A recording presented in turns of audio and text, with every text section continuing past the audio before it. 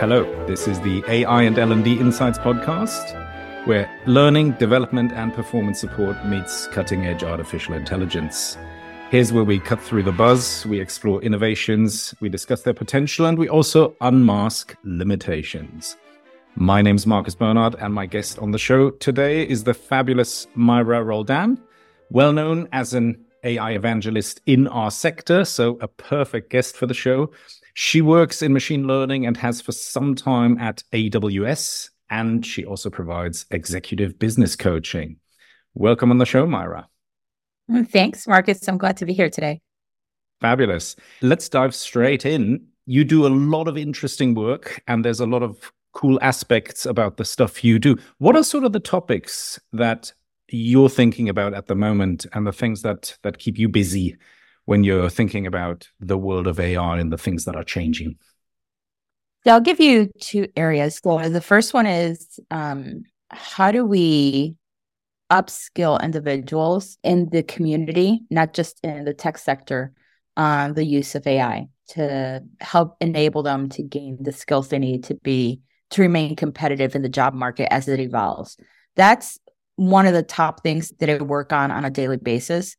I want to say the other things that really capture my attention and where my attention tends to go a lot is, where is AI going? What's the evolution look like? What are the tools that are out there? How can we leverage it in daily life? And how is that going to change between now and 6 months from now? What's going to, where is AI going to be in 6 months? Forget 5 years, right? But where is it going to be in 6 months? Because we've seen so much evolution just in the past year. So that keeps me on my toes. I do a lot of reading. I do a lot of experimenting. I do a lot of building. And there is a lot going on. Every week we see new things come out, things change, and providers leapfrog one another. When we were recently at Learning 2023 in Orlando, in my talk, I had a picture where they compared some image expansion tools and they compared Midjourney and Magnific. And I asked, who's heard of Magnific? And not a single hand in the room went up. And I said, I couldn't have made the point any better, that the point here is that products leapfrog one another. And this is a fast moving field. So there we go. That's what's happening every week now, every day almost. I was going to say, every day you kind of blink and things change. And where do you see things going for the next 6 months? And what are maybe your hopes and concerns? So I know everyone's obsessed with large language models, and I see an evolution in large language models. When you look at the large language model that OpenAI originally built for ChatGPT, that has evolved and it's somewhere like version 4 right now. But then you have large language models that are being built by other companies. Like, there are more players in the market now, just 1 year in, right? So we just celebrated the 1 year anniversary of ChatGPT. But most recently, like, Google launched Gemini, which has the ability to learn from humans. What this means is, when you watch a YouTube video and then you go ahead and you try to do the thing in the YouTube video, right? So like, you have this way of being able to kind of absorb what's happening and then try to mimic it. So that's how Gemini is purported to learn also. So like, learning from us as humans to then be able to do a task, and not just learning from like historical data. And how would the interaction then work with Gemini? So if I've gone in and I've asked it to help me with something and now I've gone off to try to do it, how would the feedback loop then work on the Gemini system?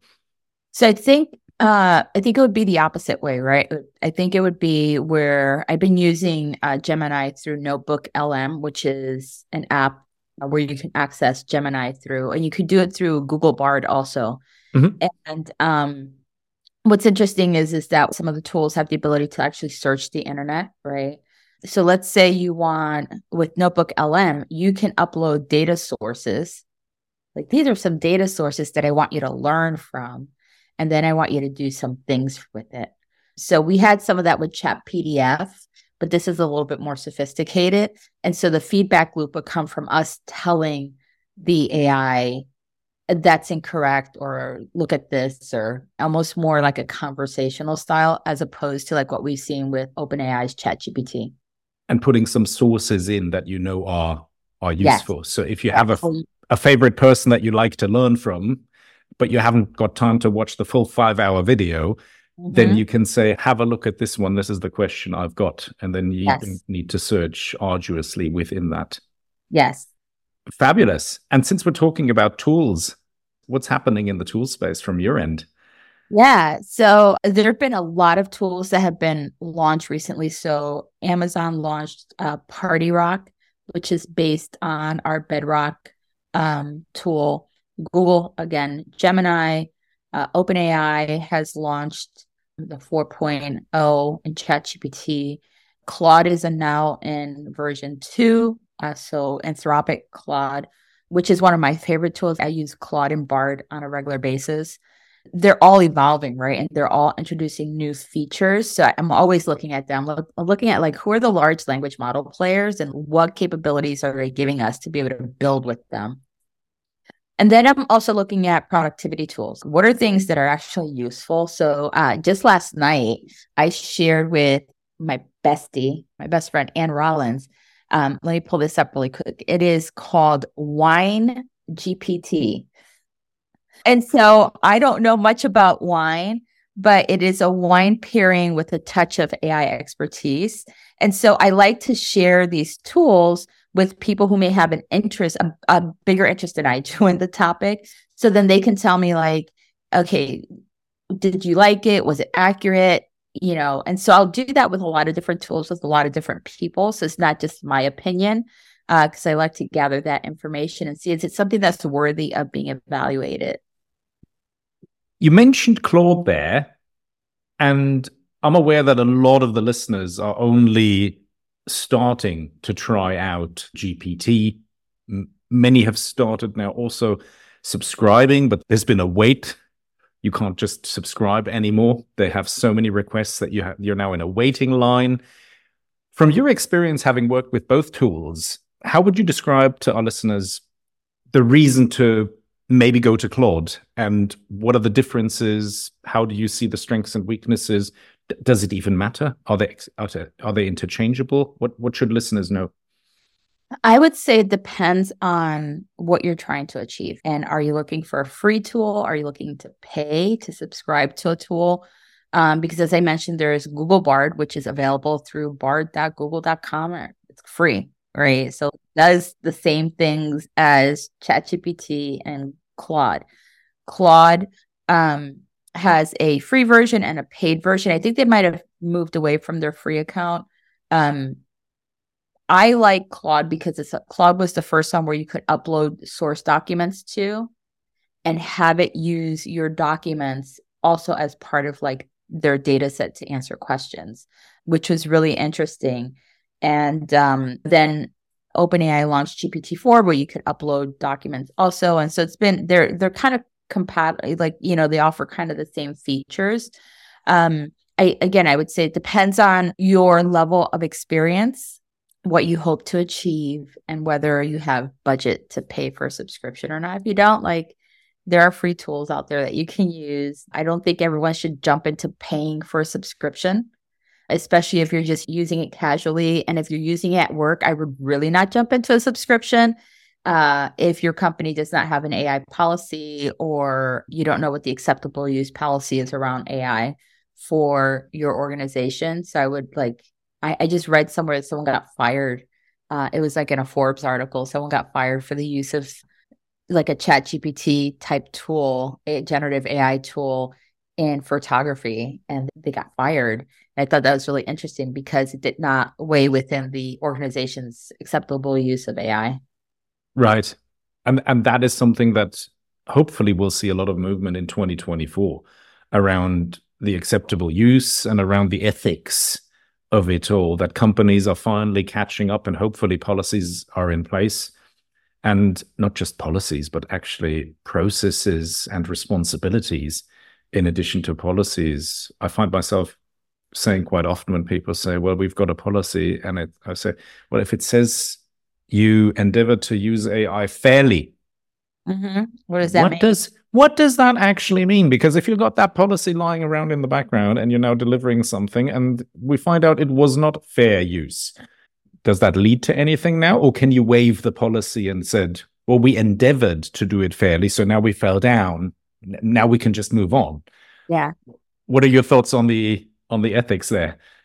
I would say, like, first, let's talk about the policy piece. A lot of companies do not know where to start. And that's some of the stuff that I've been doing through my consulting work is just trying to help executives figure out, like, understand the AI space so they can build their policies. But then it's also, I think it goes beyond the executives. It goes on into the legal world where they don't have a clear understanding, right? They're just going by whatever legislation is being put out right now by people who also don't understand the technology. It's like a vicious cycle, right? Yeah. I think that if you're in a company that has like an AI policy and it's a very vague and broad and general AI policy, it is your responsibility to figure out what is the ethical use of your AI and like how do you label the content that's created with AI in order to be transparent. And I know a lot of people are hesitant to do that because they're afraid to lose their job, which, like, if you're sneaking around doing it and you're not labeling, then it just creates like this whole issue, right?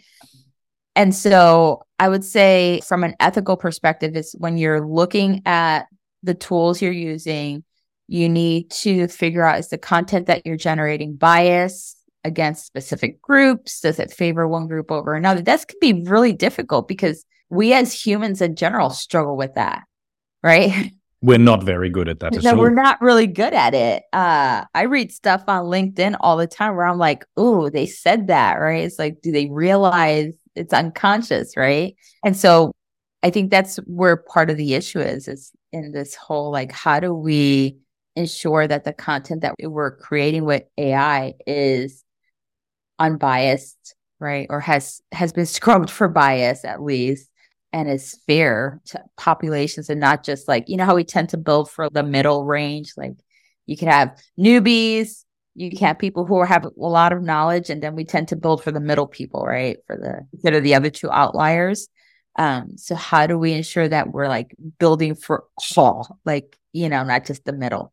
So have you seen any examples that you like or things people have been doing that moves us in the right direction with regard to those biases? I have not just yet. I mean, it's probably one of the problems right now that if someone came along and solved it, that would be a solution that might even be worth a lot of money.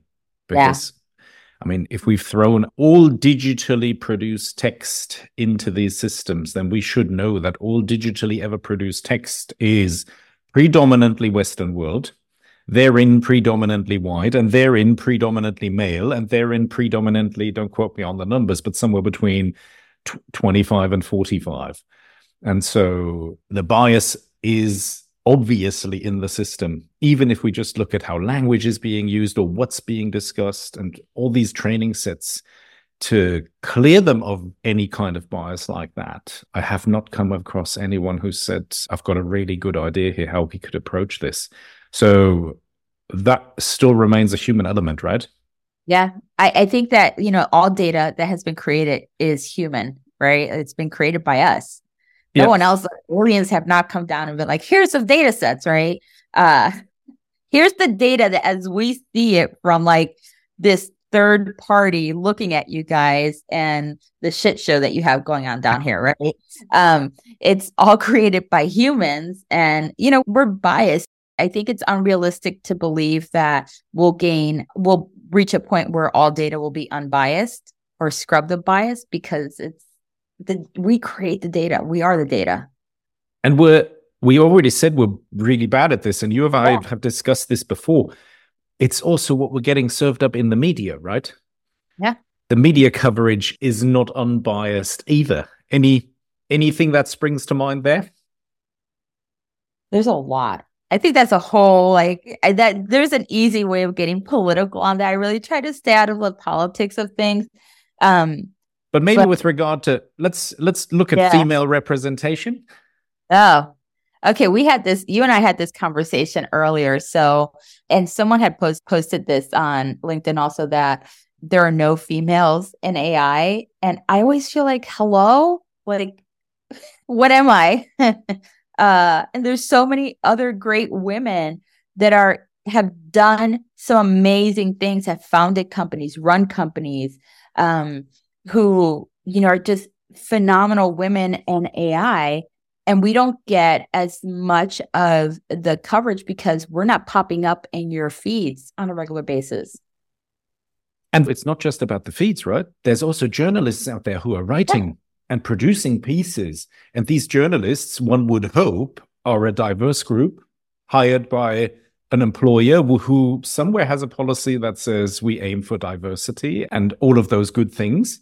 And now these journalists end up putting pieces out there that name the top 3, the top 5, the top 10 people in AI. And isn't it mind-blowing how they always completely and utterly lack diversity, right? Okay, so I asked you this, like, name 3 women in AI, just like off the top of your head, and you can't cheat. Off the top of my head, oh gosh, I'm particularly bad with names, but at the top of my head, I would say we have the CTO at OpenAI, Myra Murati, very famous. Then we have Sarah Lucioni at Hugging Face. Yep. Then we have Timnit Gebru at the DAIR, and her fellow collaborators, all women. Anyone who's read the Parrots paper should know that there's 3 fantastic women who wrote that. So yeah, I can think of a few immediately. But of course, my brain is saying, oh, it would be much easier to have named 5 men, right? Yeah, right. So but I've been trained by the system. I've been trained through repetition and spaced out and interleaved practice and all those good things in learning. The way it's being presented to me, my brain is saying, no, there's far more men. Yeah, right. So like when you think about, and we can all name off the men in AI, right? The first one that always comes, Sam Altman, right? Like you can name them off. You can rattle them off. Elon Musk, right? Yep. You can rattle them off. But when I say to you, I'm going to name a few women. Allie Miller, former Amazonian. Reina, and I can never pronounce her last name, and I won't try to, but she's the co-founder of Effectiva. Siobhan Zillis, she is at OpenAI, or was at OpenAI. Regina Barzilay, who is an Israeli computer scientist. She's a professor at MIT. Chelsea Finn, she's also a professor at Stanford University, which I offer a boot camp for educators at community colleges and universities, and we offer them a continuing education credit certificate from Stanford University. So the stuff fabulous. Vetted by, the university. So I'm very proud of that. Cynthia Rudin, right? She is also a computer scientist at Duke, right? And then you said Timnit Gebru, who's also a Black woman. So she's a double minority there, right? So when you think about these women, their names don't roll off our tongues. No, they don't. And we don't see them on television when someone is being interviewed to give us their opinion either. Nope. At least not on the mainstream, boring channels. We all heard about the Sam Altman drama. I covered it on TikTok. Like, Sam Altman got fired. Oh my God, right? Like, Myra Murati was in that whole drama. Exactly. And her name never came up. Like, occasionally it would come up, right? But it's just so interesting. 100%. They fired him and he's back again. He's this. Where's Elon Musk? Like, what about Greg Brockman? What about, like, you know what I mean? Like, no one's like, what do the women think? And she was supposed to be the CEO, if I remember correctly. Yes. And then when everything moved on, we heard that there's still drama, that there's still stuff going on, that the board is changing. Yep. We never heard her name ever again. Yep. No one said, is she happy that she's been put in that position? Now she's semi-demoted again to where she was. And is she happy? Will she maybe join the board? If someone's in the running for CEO, maybe they should also have a different role in the company generally. And then we found out what the board was. And the White Boys Club was back immediately. Yes. when we brought the new board together, and with good, with fantastic credentials and good justifications. But hello, are you telling me that there's no one else out there who could have had fantastic credentials and could have sat on this board to help guide this company further? And Satya Nadella was praised greatly for his leadership and his role in all of this. But I'm yet to come across someone who can show me that there was evidence that Satya said, can we just have a slightly different board? Can we be more forward thinking here? Suddenly the leadership was gone. When it came to giving them all a job or replacing the role, there was a lot of leadership. But when it came to the touchy subject of making some very important decisions with all the guidelines that we have in all of our policies, I'm sure Microsoft's diversity policy is very clear on these topics. I didn't see any leadership, right?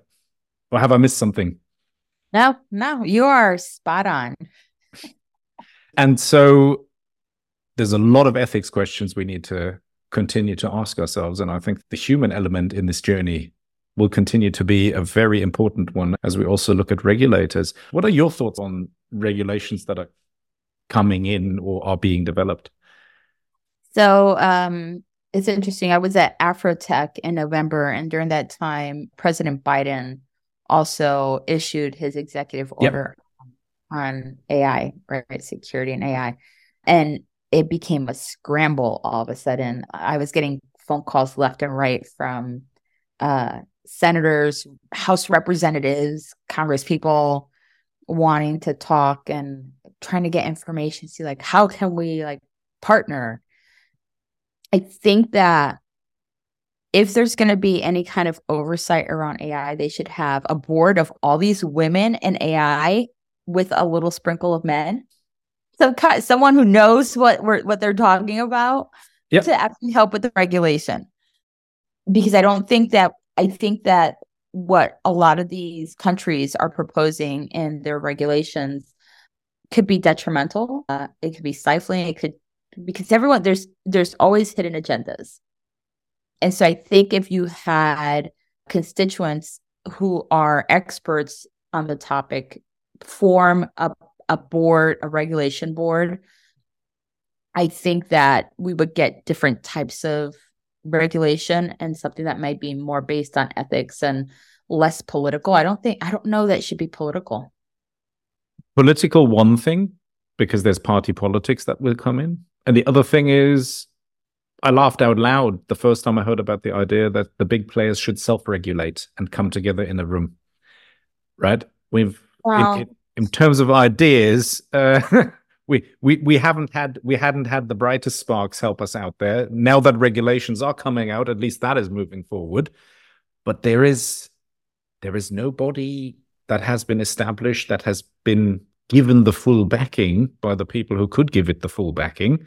So neither is the board in existence, nor has anyone backed it yet, where we could have a second opinion, where we could have some people who really know what they're talking about, and they don't happen to have shares or who have no external interest. No external interest. That's why I was saying, maybe we should have all of these women who are ignored on a regular basis, right, come in and be able to regulate and add in some male voices also. So then we have some diversity, right? Diversity of thought and also diversity and bias, because I'm not saying that women are biased, right? So we can have a diversity and bias, at least, that's being injected into all of this. Because I think that it's just a very interesting time. And I just feel that I understand everyone wanting to regulate it, but we need to understand that we will be regulating what we know right now, but not being able to regulate what's coming in the future, right? So the regulations you put into place will serve what we know right now today, but with the speed at which AI is evolving, what if it turns into something totally different, in 6 months? Your regulations mean nothing. They're at least 100 steps behind, right? We shall deprecate your regulations. So I think that because it's evolving, because it's so new still, it's only a year old, right, for the general public use. The general public has had access for a year officially. Um, the whole concept of AI is over 100 years old. The fact that we are in this tiny window right now, like extremely small window that is still a newborn. What is AI going to be when it's a teenager or a preteen, right? Or a toddler or, you know. And even people who do this kind of stuff and try to keep themselves up to date, even those were mostly surprised this year. Yes, you can always find a few outliers who make outrageous predictions because outrageous predictions are just cooler than normal predictions. Kahneman wrote a piece on that as well, right? But the jump from GPT 3.5 to 4 has been discussed widely. That was quite the jump. And then I remember saying, images are not there yet. For learning, we need images. We're going to need the signaling principle to highlight the right piece of the image at the right time so that we have the visual cue. And we're not there yet. And here we are.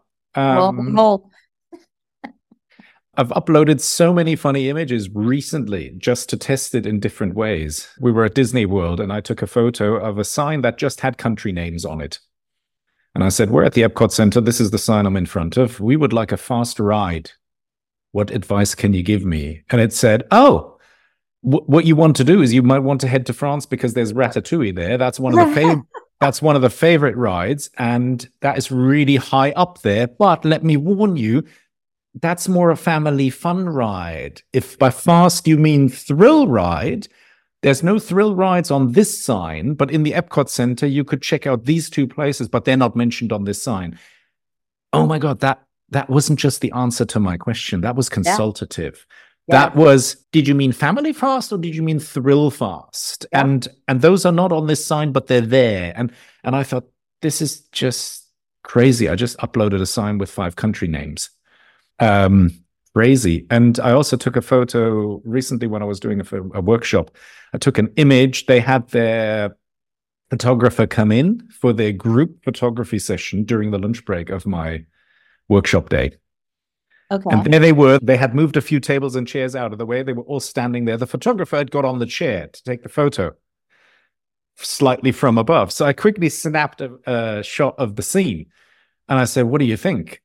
And so, there are some safety concerns in this image. One, the photographer is standing on a chair, and that's not good.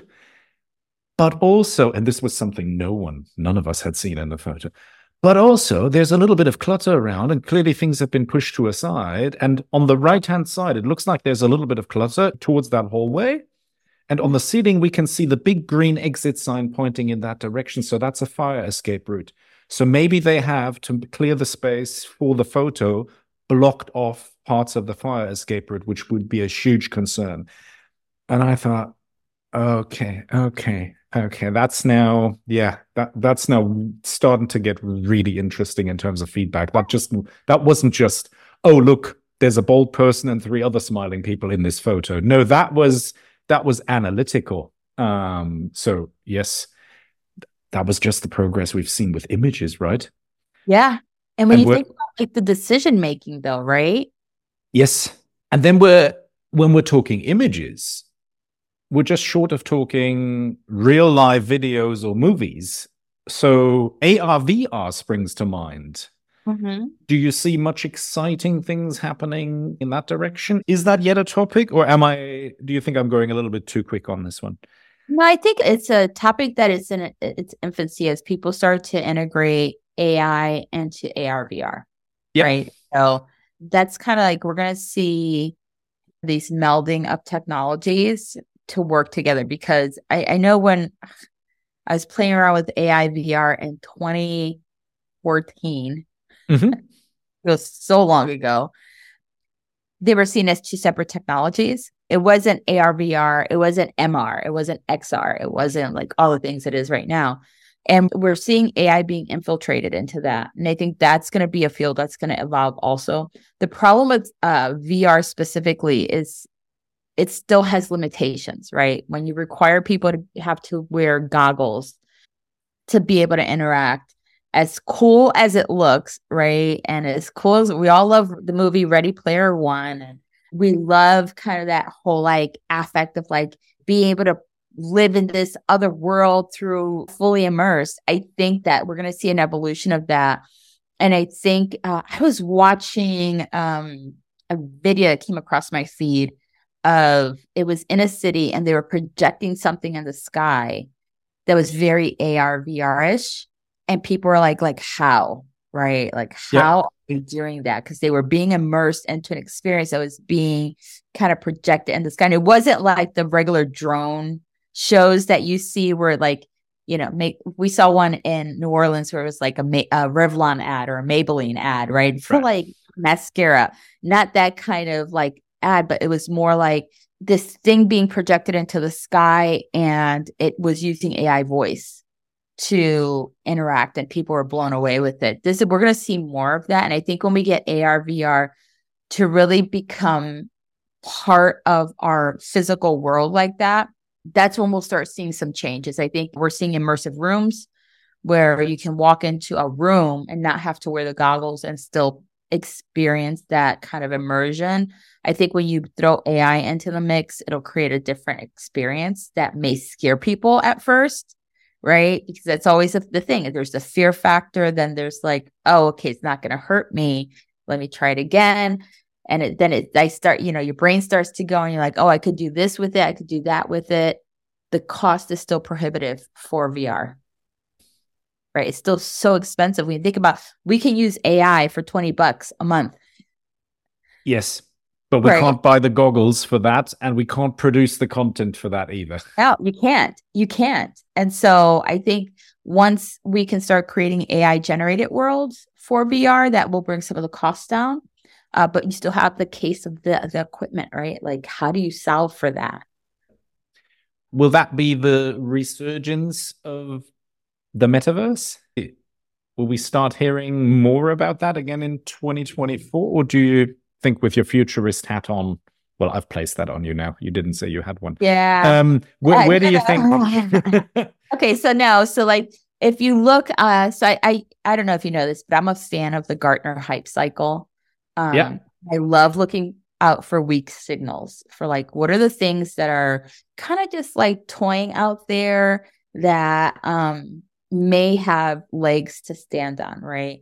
So when I think about AR, VR, and I think in 2024, we're going to be in the same place. There's not going to be any major developments around it because we entered the trough of disillusionment with it.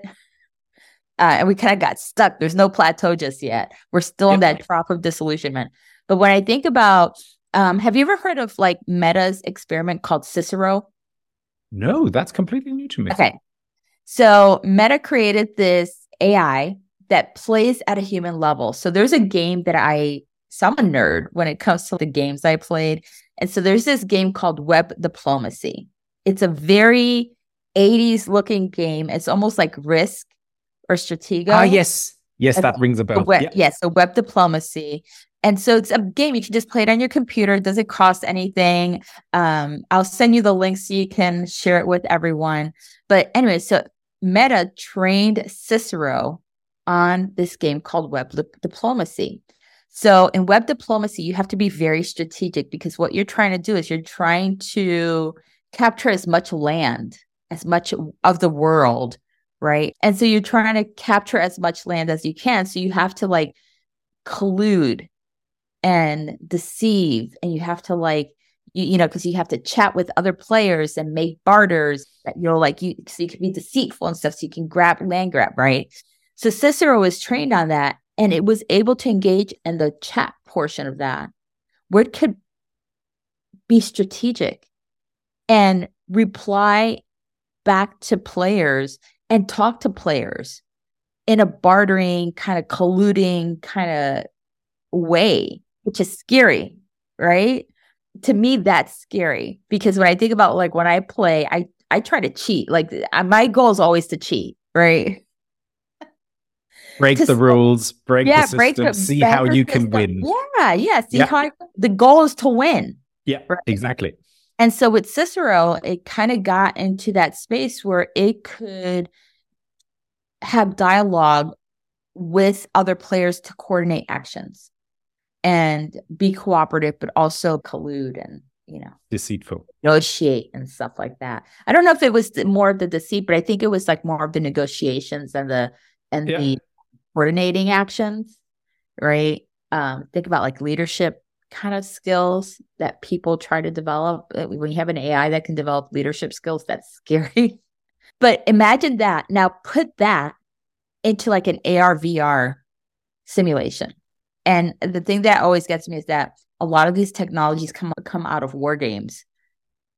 AR VR started with the military. AI, the military has experimented with it greatly. So when you have those coming together, it's always kind of interesting. That's where the funding comes from, right? Yeah. Very, very interesting, especially when you think about as an agent, being involved in a group of people and taking on a role and starting to influence, starting to barter, starting to make alliances, build alliances, have loyalties, and then strategically also try to win the game, actually. So the alliances and the friendships are not actually anything worth on paper. It's a game. And we managed to see that happen in that game already. Now, with computing power and systems improving, if you can imagine a VR, AR world where the content is also developing on the fly rather than being all pre-planned. Yeah. Yeah. Now things are starting to blend what some people would call reality and what other people would call a game into something that we might struggle to define, right? Yeah. I think about like, I always go back to like, there's truth and fiction. Like think of the movie War Games. Yes. Where he was a teenager who was playing a game, but he was really like controlling war. Like it was actual war. So I always think about that. Like I get really deep down in the weeds and stuff. It's just like not good for my mental health. Absolutely. And you mentioned it right at the start, also a focus on upskilling and reskilling.